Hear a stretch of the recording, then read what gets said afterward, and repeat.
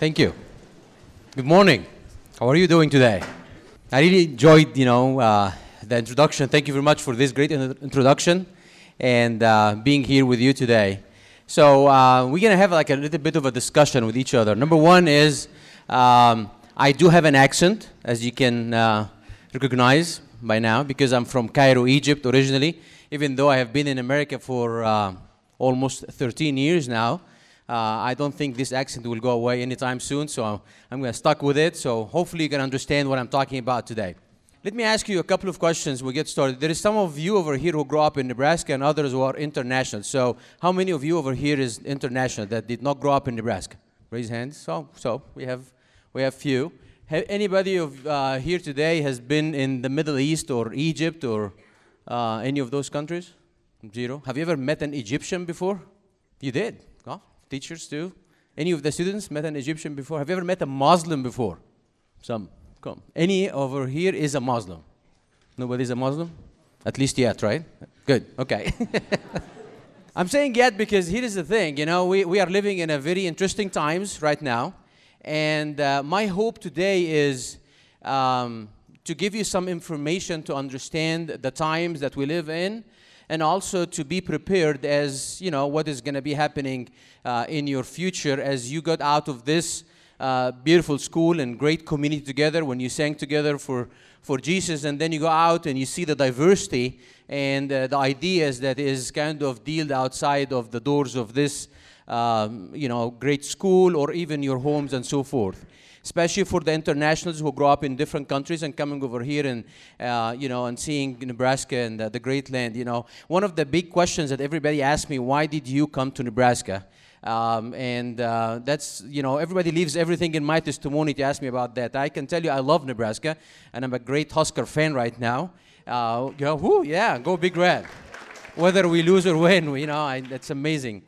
So one of the things that we are facing nowadays is when we talk about Islam specifically or anything that is different from the things that we believe in, we always get called right away that you are not for inclusiveness and you are against somebody or you're a bigot or you're hatred and all that kind of stuff. So my hope today to introduce to you some ideas about how can we deal with this as you get out of school and go to college. How many of you want to go to college?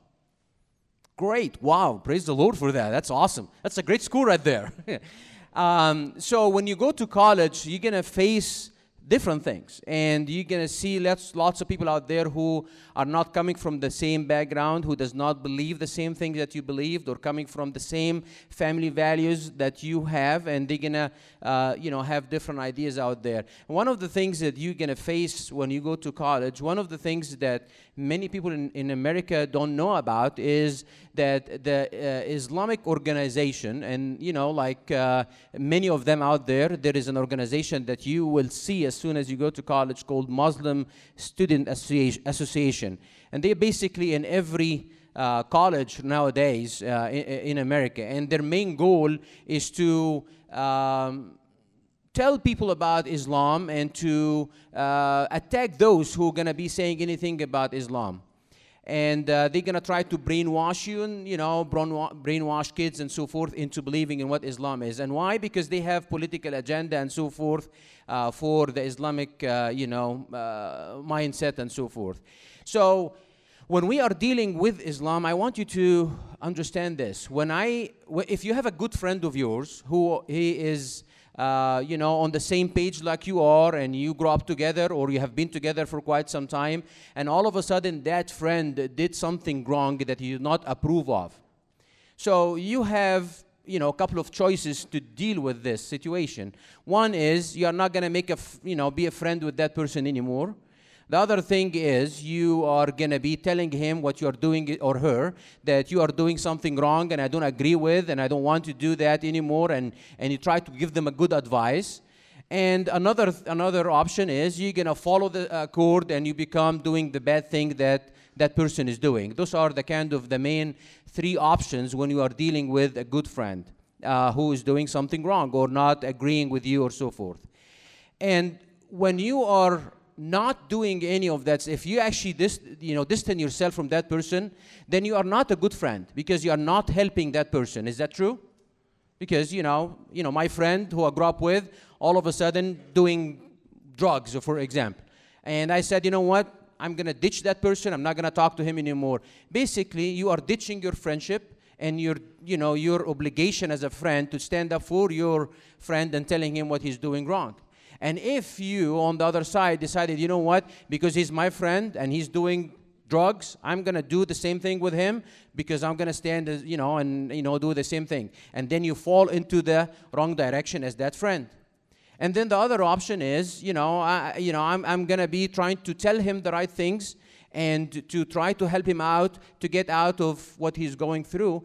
And this is the best friend in my mindset. And this is what Jesus told us to do, make disciples of all nations. When we see somebody out there who is not on the same path and not doing the right thing, and he is not understanding the gift of salvation that we get through Jesus Christ, then, it is our obligation to help that person and that friend and that neighbor in any way we can to get them into the right path. And we need to do that without being called names and be called, that you are a hater or a bigot and so forth.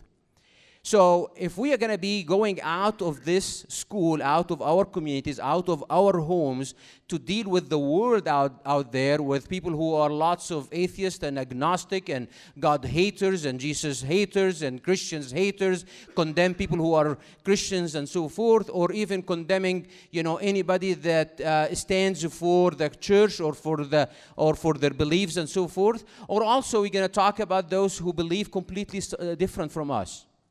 And we can get sucked in a way to try to be as much being inclusive as much as we can, and sometimes we start compromising our beliefs and our things that we hold dear just to be included in the rest. Why I'm saying all of this? Because there is a big narrative out there that says that Islam, for example, as a religion, is equally valid and maybe in the same page like Christianity. We all believe in the same thing. This is a big narrative going out there. And if you say, no, I don't agree with this, then you are not, on the same page like you are a bigot or a hatred and so forth. I want to share a little bit of my background so you can understand how a Muslim life looks like. Because if you want to help somebody out there, and if you want to help yourself to stand firm in your belief, you have to understand and to be able to talk about the other, and the problem, not the person. So when we are dealing with somebody who has a different belief from others, we can address that belief or address that problem without attacking the person himself. Whenever I talk about Islam, those out there who hates to hear anything about Jesus Christ try to use my own faith against me and telling me that you are a Christian, you are supposed to be loving. As if being loving means that you are not supposed to stand for the truth. In my opinion, in my belief, in my own conviction, in my own understanding of Jesus Christ, Jesus did not compromise a second of his life, and he did not compromise all the way to the cross, and he died on the cross for my own sin, and him on the cross was a reflection of him not compromising whatsoever. So we have to be standing firm in our faith without being hating the person but hating the sin. How did my life look like growing up as a Muslim? Few things that I wish you to understand today so you can have an idea of what Islam is. When I was 5 years old, really my life started as a Muslim. Very young age. Why? Because I was growing up in a very devout Muslim family. My dad is a preacher, is a physician, is a military officer, he's many, many things. So I grew up in a home that is very conservative and very devout. Very early on, I start learning about Islam. And as a 5 years old, I kind of learned so many things that shaped my life, for a few years afterwards. One of the things that you probably don't understand much about the significance of sin in Islam. The Muslim person I had this conversation with my son yesterday, and he was asking me, what is the name Abdu means? So I said, means the slave of Allah. And he said, they call themselves in Islam slaves? And he said, yes. I told him, yes. The status of the human beings, according to Allah, according to Islam, that you are a slave to Allah. You are not born or not made in the image of Allah or God in the eyes of Islam. You, as a matter of fact, are made as a slave to Allah. So the Muslim believes that Allah is the master, and every human being is created as a slave to God or to Allah, as they call him. And the main job for every human being who is created is to exercise his status as a slave throughout his life. The verses in the Quran says that the Muslim is born, or the person or the human beings are born just to worship Allah all the time. All their life is all about worship. You know, when we talk about sin, we have the 10 Commandments and some extra stuff that we talk about, you know, we should do this and should do not do that. But the 10 Commandments is basically the main kind of, our manual for understanding what sin is not. You are not supposed to kill, you are not supposed to lie, you are not supposed to covet, you are not supposed to do the things like this. According to Islam, the list is never ending. Because if your job and you created to be a slave, as the verses of the Quran is the scripture of Islam, says that your life is all about worship. So entertainment altogether is forbidden in Islam. So if you believe in art, for example, you are not supposed to make drawing pictures and living things, because that's a sin. If you like acting, for example, you are not supposed to do that or pursue that whatsoever, because it's a sin. If you are singing and if you're a girl, you are not supposed to do that, because your voice and using your voice, it's a sin. According to Islam, using any musical instrument that we have over here other than the drums is forbidden in Islam. So actually the founder of Islam, Muhammad, get out of his way to tell about what musical instrument is okay and what is not.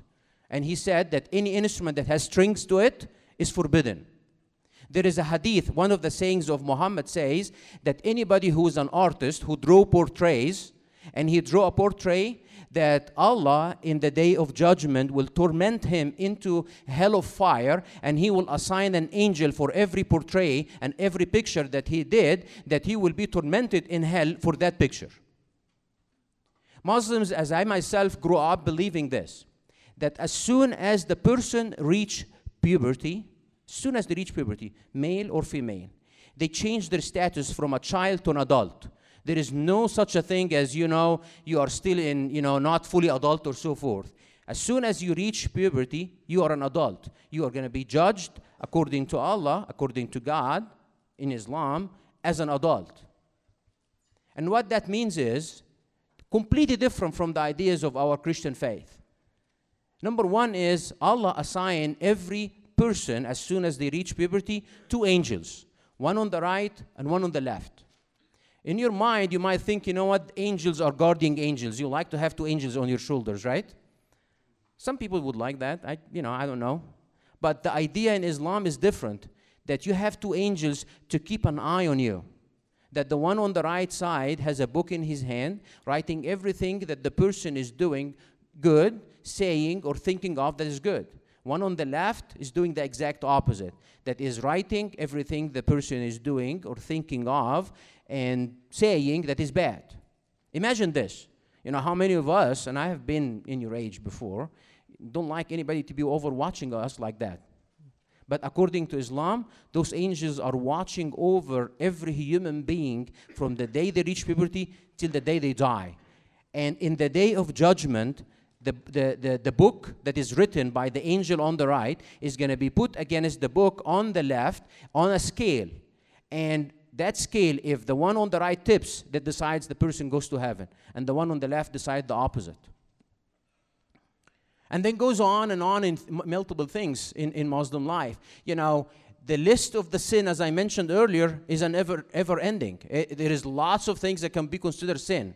And some people will tell you, Mark, or maybe with your information ideas is really not what is applicable to Muslims in America or Muslims in, this is like the Middle East stuff. This is like Saudi Arabia. Those are ISIS guys.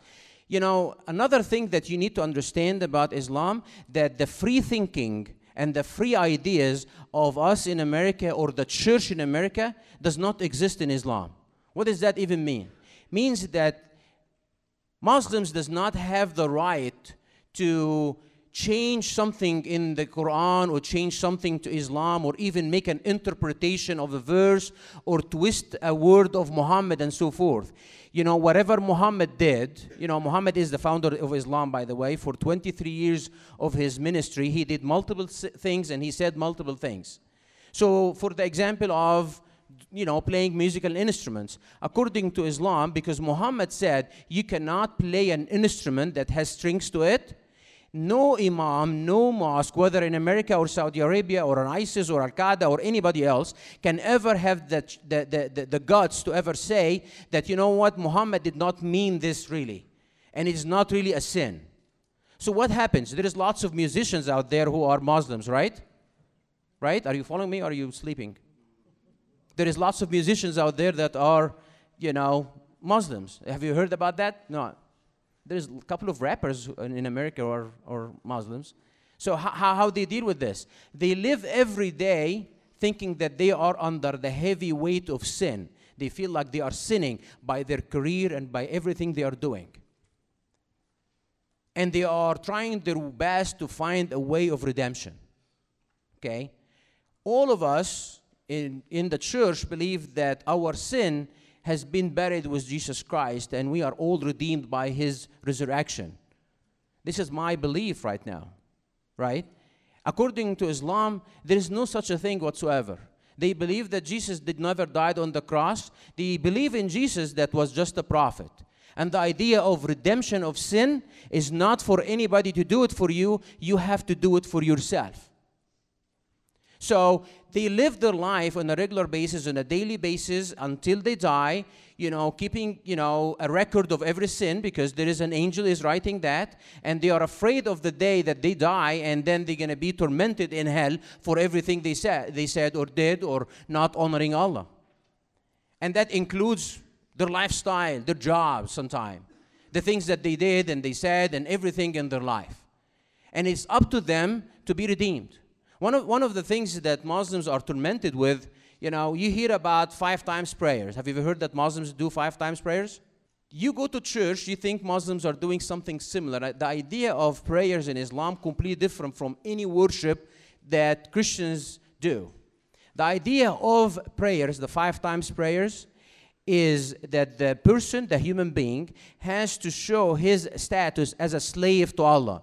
So the main cause of the prayers is not to ask God for something or to, plead with him or to ask him about my test or so forth. No, it's a set of same sayings and same verses and stuff that they say every time they pray.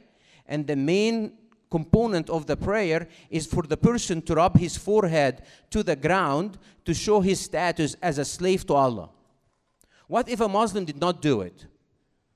Do you have any problem if you missed a church Sunday? Do you have a problem when you do that? No? What happens if you miss a church? Your parents is not going to do anything, right? According to Islam, if somebody misses a prayer from the day they reach puberty and the day they die, they have to make it up. Otherwise, according to Islam as well, that the angel is going to come in their back after they die in the grave, and they ask them about every prayer. And when the angel asks him about their prayers and if they did it or not, if they missed one prayer, a serpent will come from the back and hold them from the back and throw them down to 7 earth and torment them for a bit for every prayer they missed. Imagine if somebody told you that about church or missing church. Imagine that. How does it feel like? If your parents came and tell you, what, if you miss a church day or a Sunday or so, I bet if there is a pastor over here, would like to hear that, right? He wants to get everybody to the church. But this is the way they do. And there is nothing on earth that you can get out of the 5 times prayers according to Islam. You have to keep account of it. I can give an example of my own mother. So my mother grew up a very progressive Muslim, not the way I grew up. And she never prayed until she was maybe, I think, 28, 30 years old. And when she realized her sin and realized the number of prayers that she missed, she decided and make a commitment that because she's afraid of the snake and the angels asking her in the grave and all that kind of stuff, so she made a commitment that for every day when she prays from that day on until she dies, that she will, instead of praying 5 times a day, in the morning prayer, she will do it twice or thrice, and the midday do it the same thing, so she can make up for all the prayers that she missed. This is the mindset. So they don't have the kind of an idea that I'm going to be saved and salvation and so forth. What about me and myself now and how I grew up? You know, I grew up with all of those beliefs and even more. I grew up understanding that I have a duty to pray 5 times a day and never miss one. I have a duty that to live as a good Muslim all my life. I believe that the angels are on my shoulders like every Muslim believes. But then when I was 23 years old, I was in medical school already, and I was already kind of doing my duties to the maximum, even was elevated to the level of I started to be a teacher in Islam, in a way. And I started digging into the history and the theology of Islam a little bit more. So I understand, if really God is that angry God who's going to keep track of everything, is it really true that he has angels sitting on my shoulders to have books or not? And when I started digging into what is behind all of that, I found that it is not true. So you have to ask yourself, if your Creator is really who He is He a loving God who sent His own Son to die on the cross for your own sin? Or He is an angry God who is very judgmental. He's going to keep track of everything you do, and He will judge you accordingly, and nobody is going to be able to take your sin on His blood, as Jesus Christ, claimed to be. What is the truth? So if we go out of this school, out of our communities and so forth, and we start facing others who try to tell us we believe the same thing that we all believe, or being a Christian is just not really cool, or you are condemning, or you are a very bad person, or you feel not inclusive enough when you're a Christian. At the end of the day, you have to stand up for your faith, but you have to strengthen your faith and understand who you are in Christ. You have to understand if Jesus really is who He is or not. And how can you do that? By continue growing in your faith and understanding more and spending time in the Word and so forth. When I came to the conclusion at some point in my life when I was 23 years old that Allah is not really a real God, how did I come to that conclusion? By checking Muhammad's story himself, the founder of Islam himself. And I have seen how twisted he is and how things that he did not make sense. And he was doing it for his own good, not for anybody else. And this is how we need to go and check who Jesus is as well, and to find out, his story and how his story fits with the complete story of God in the Bible. What does that even mean? Muslims claim that they believe in all the prophets. They believe in Abraham and Adam and Moses and all the prophets. But because they want to fit their narrative, they believe that all those prophets were Muslims. Does that make sense? Does it make sense that Islam, who came at 570 years after the death and the resurrection of Jesus Christ, to come and claim that Jesus himself was a Muslim? This is what Muslims believe. They say that Jesus was a Muslim prophet, Adam was a Muslim prophet, Abraham was a Muslim prophet, and so forth.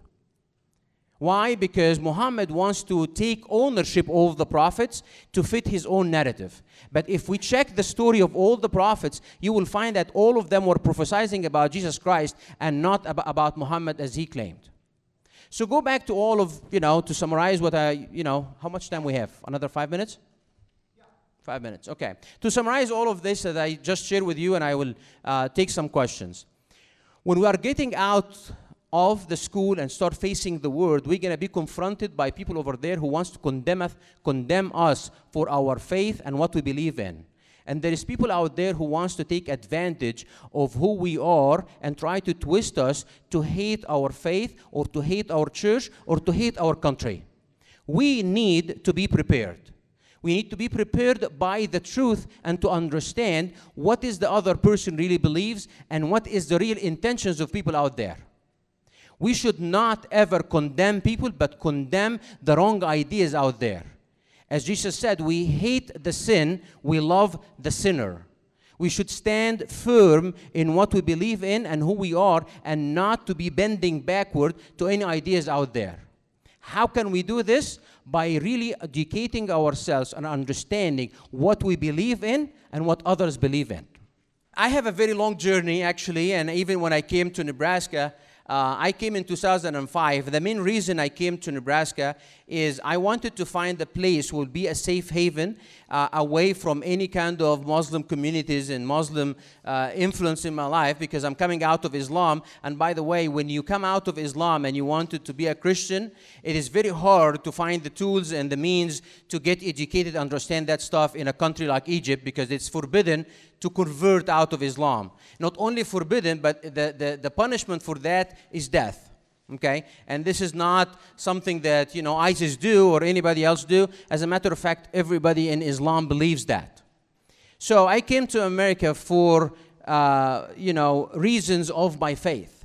As a physician in Egypt, and I lived in England for quite some time, I came over here at a job that I started at University of Nebraska Medical Center doing research in infertility and, in the OBGYN department.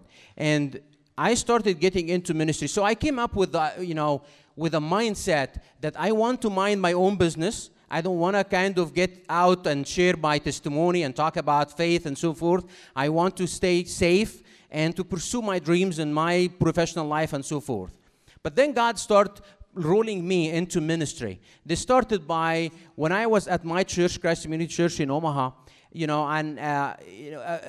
a ministry was just about to change direction completely. It's called Assure Pregnancy Center, or at that time it's called AAA CPC. Basically, it's a pro-life clinic that stands up for those who wants to, have an abortion and kill their own babies, so they can help them out and give them better opportunities and better chances and better understanding and so forth.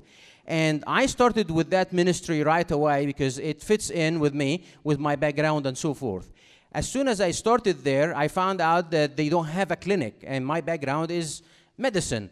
So I wanted to serve in ministry, but then I thought, you know what, my career, and my OBGYN background as a doctor will fit very well with this. So I actually quit my job at, University of Nebraska Medical Center, and I committed my life 100% for the pregnancy center. Started a clinic over there. We started with, almost 0 patients, and end up after 7 years exactly, more than 1,400 patients come to the clinic and so forth. So I feel like God blessed me big time in that ministry. But during my life in that ministry, I helped a lot of young girls and young couples and so forth who are going through a crisis in their life, thinking that the only option in their life is abortion.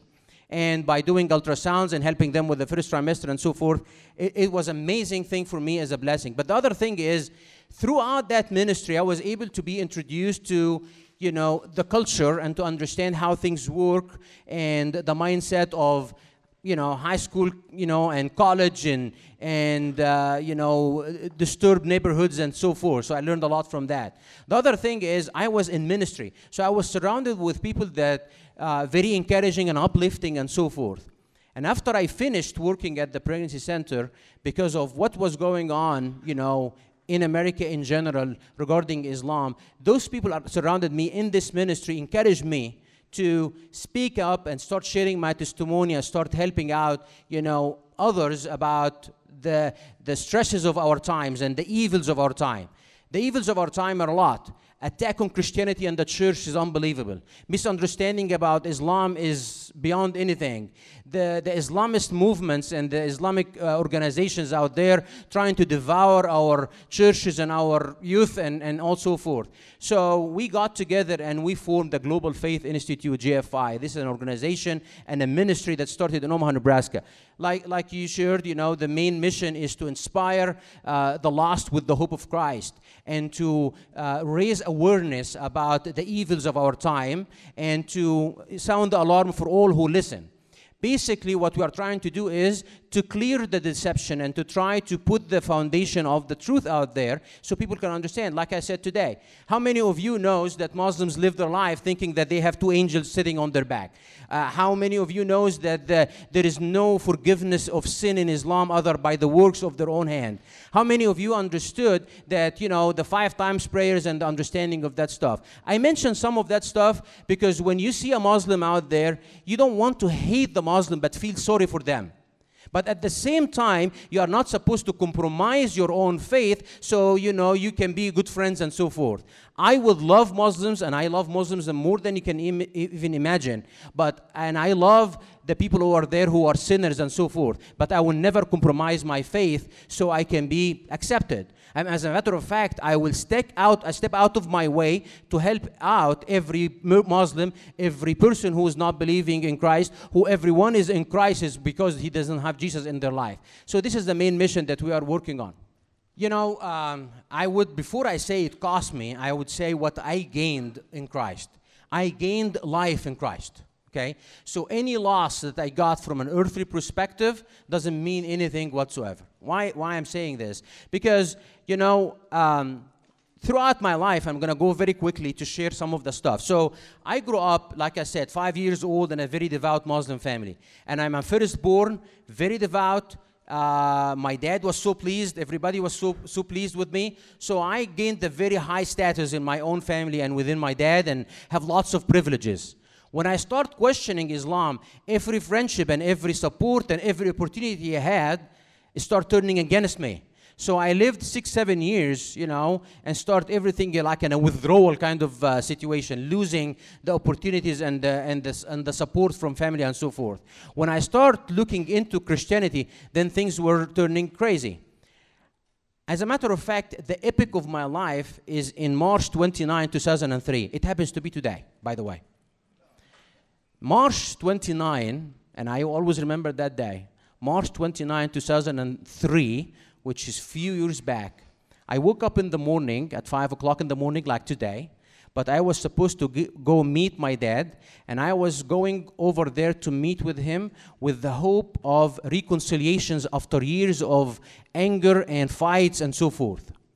As I walked into the place we were supposed to meet, I tripped while I was walking into that building, and I fall on my face, in a rug that I walked over multiple times before that.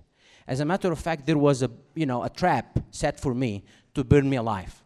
So instead of walking into the trap, God, by His own grace, make me fall down in a place that I'm not supposed to, and I fell down on my face, and the trap went off, the fire went on, and I burned my face, my hands, and multiple parts of my body. And I stayed in the hospital for 3 months, treated, and then another 3 months at home, cannot get outside in the sun. If you know anything about fire, when your skin is burned, any sunlight will give it deep stain and keep scars. So the only way for me to be saved is to stay like a vampire, not ever see a sun. I stayed for 6 months without being in the sun. But it was by the grace of God that I was not killed. So even that by itself is not a big deal, right? And after that is when the moment in the ambulance when I was going to the hospital is a moment that I actually gave my life to Christ in a way. Even though I didn't know much about my faith, as you grow up in faith and so forth.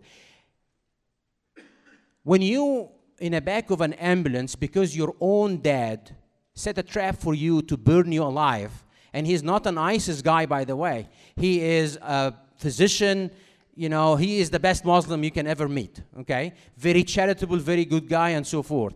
But because of his fear from his own Allah, he has to inflict that kind of pain and on himself and kill his own son. So that day, when I was in the back of the ambulance, I think the whole hatred, the whole ideas of Islam materialized on me burning, and my wife and my son, leaving them behind, don't know what is going to happen in the future. So in the back of that ambulance is when I said to myself this. I said, I will never ever live as a Muslim in my life, on 1 second in my life ever again. And I'm not going to live with that hatred again ever in my life. Even if leaving Islam will lead me to spend eternity in hell, I would take eternity in hell over living 1 second in my life as a believer in Allah anymore. And I will follow Jesus Christ even though I don't know him, but that God of love, I want him to be part of my life, to be every part of my life until I die, even if I'm going to spend eternity in hell for believing in Jesus Christ. And guess what? Many years later, actually 2 years after that, in 2005, when I was baptized, I learned that the best decision ever is to follow Christ, and you will never spend eternity in hell, but you will spend a loving life on earth and eternity with Jesus Christ afterwards. So those are the most important days in my life. From a material perspective, when I left Egypt, I left my home, I left my clinic, I left, a nice home in Alexandria on the beach and so forth. I did not prepare myself to leave all that stuff behind, but I left. Did I suffer from that? At some point in my life, I did. I said, you know what, I leave all those material stuff, over than $1 million actually in assets. I left them back in Egypt. Sometimes as a man, I want to have those assets. I'm not going to lie to you. But when I look at the price that Jesus paid for me on the cross, there is no billions of dollars can worth that. So yes, there is a sacrifice, there is a price, but when you look at the salvation and the freedom in Christ and the love that you live with every day and the blessings that you have in your life, even when life does not go your own way, when you know that there is a God who is in control, who is going to get you out of this onto the other side, he will depart the sea for you, you will find salvation the other side, then there is nothing actually really matters.